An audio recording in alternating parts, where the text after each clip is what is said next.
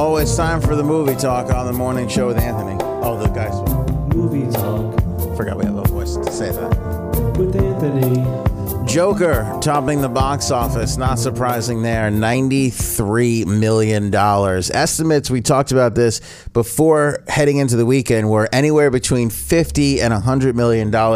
People had no idea where this movie was actually going to fall into place. The estimates as we got closer to the weekend and the Thursday night receipts started to come in, they started to, make them a little bit more finite. But it set some records for October. And no doubt about it, monster hit on their hands over there with Warner Brothers and Joker. $93.5 million. So big hit for Todd Phillips and Joaquin Phoenix, and Robert De Niro is also in this one. Let's see here. Dollars. Actually, they're saying now $94 million. It went up a whole $1 million since we started Movie Talk. That's amazing. That is amazing. Warner's number this morning, 93.5, predicting a $21 million Sunday. Given the numbers of this film, it's apt to go higher. Saturday did very well, $32 million. Final endgame for the Joker is around $265 million domestically. These are projections, which is far more than Venom, which came out a year ago, which tallied a $213 million box office. Worldwide, Joker squashes Venom's global opening record of $207 million with $234 million, as overseas raked in $140 million. Pretty big one.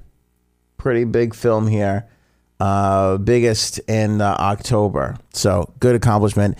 And nobody died in the theaters, which was like the biggest thing.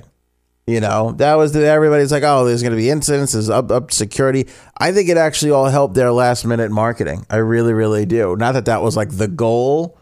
Obviously, safety is paramount today. But all that whole what's going to happen was that. And then there was an article that came out that people were walking out in the middle of the movie. That came out early on Saturday. And I think that even helped propel the film, because people were kind of like, and I know me personally, I was kind of like, I kind of got to go see this weekend, because if people are walking out of this thing, like, it must be unbelievably good. It really must be unbelievably good. I think all the negative press on this film actually really helped shape this film to have a big weekend. And like I said, they're usually pretty good at the outset of these films at determining what the end total is going to be. There was a $50 million window here, which is the largest that I have ever seen. Largest I've ever seen. Speaking of superheroes, Martin Scorsese is now getting a lot of heat and flack because he said that Marvel movies are not cinema. He considers them to be more like theme parks instead. Now, I saw this on Friday and I kind of ignored it because I was like, this is a non-story. But it has just ballooned up since then. He did the interview with Empire. He was asked about the Marvel Cinematic Universe, and while he said he doesn't personally like the movies, he refrained from wholly slamming them. Instead, Scorsese simply said he thinks comic book movies should be categorized as something other than traditional cinema. He suggested they're more like theme parks because they don't have the emotional, psychological experiences reserved for real cinematic endeavors. Scorsese said, and I quote here, "I don't see them. I tried, but that's not cinema. Honestly, the closest I can think of them, as well made as they are, with actors doing the best they can under the circumstances, is theme parks. It isn't the cinema of human beings trying to convey emotional, psychological experiences to another human being." He has gotten a lot of flack for this by a lot of big-time directors that are a part of these films. I don't 100% agree or disagree with him. There are stories here. There are really good characters in the Marvel universe. There are, there is psychological experiences. There is emotional, tales to tell. But I would say that it is, in this day and age, harder to do what Martin Scorsese does than what some of these Marvel movies set out to do. because there's such a built-in audience for the Marvel universe, it's easy to, have people interested right from the get. And then you're basically, feeding them a story on top of what they already know, kind of makes things a little bit easier. It is certainly way harder to introduce characters, storyline, and a film, outside of the typical superhero world, where there is no expectations, where you're building literally from scratch, where you have no audience whatsoever. You know what I mean? But I wouldn't say it's not cinema. And I would say that I feel like it's gained a lot more respect, that I'm surprised that he even said this to begin with, because, it used to be, that movie's all special effects. It used to be such a bad thing. But now the special effects are, I feel, well respected.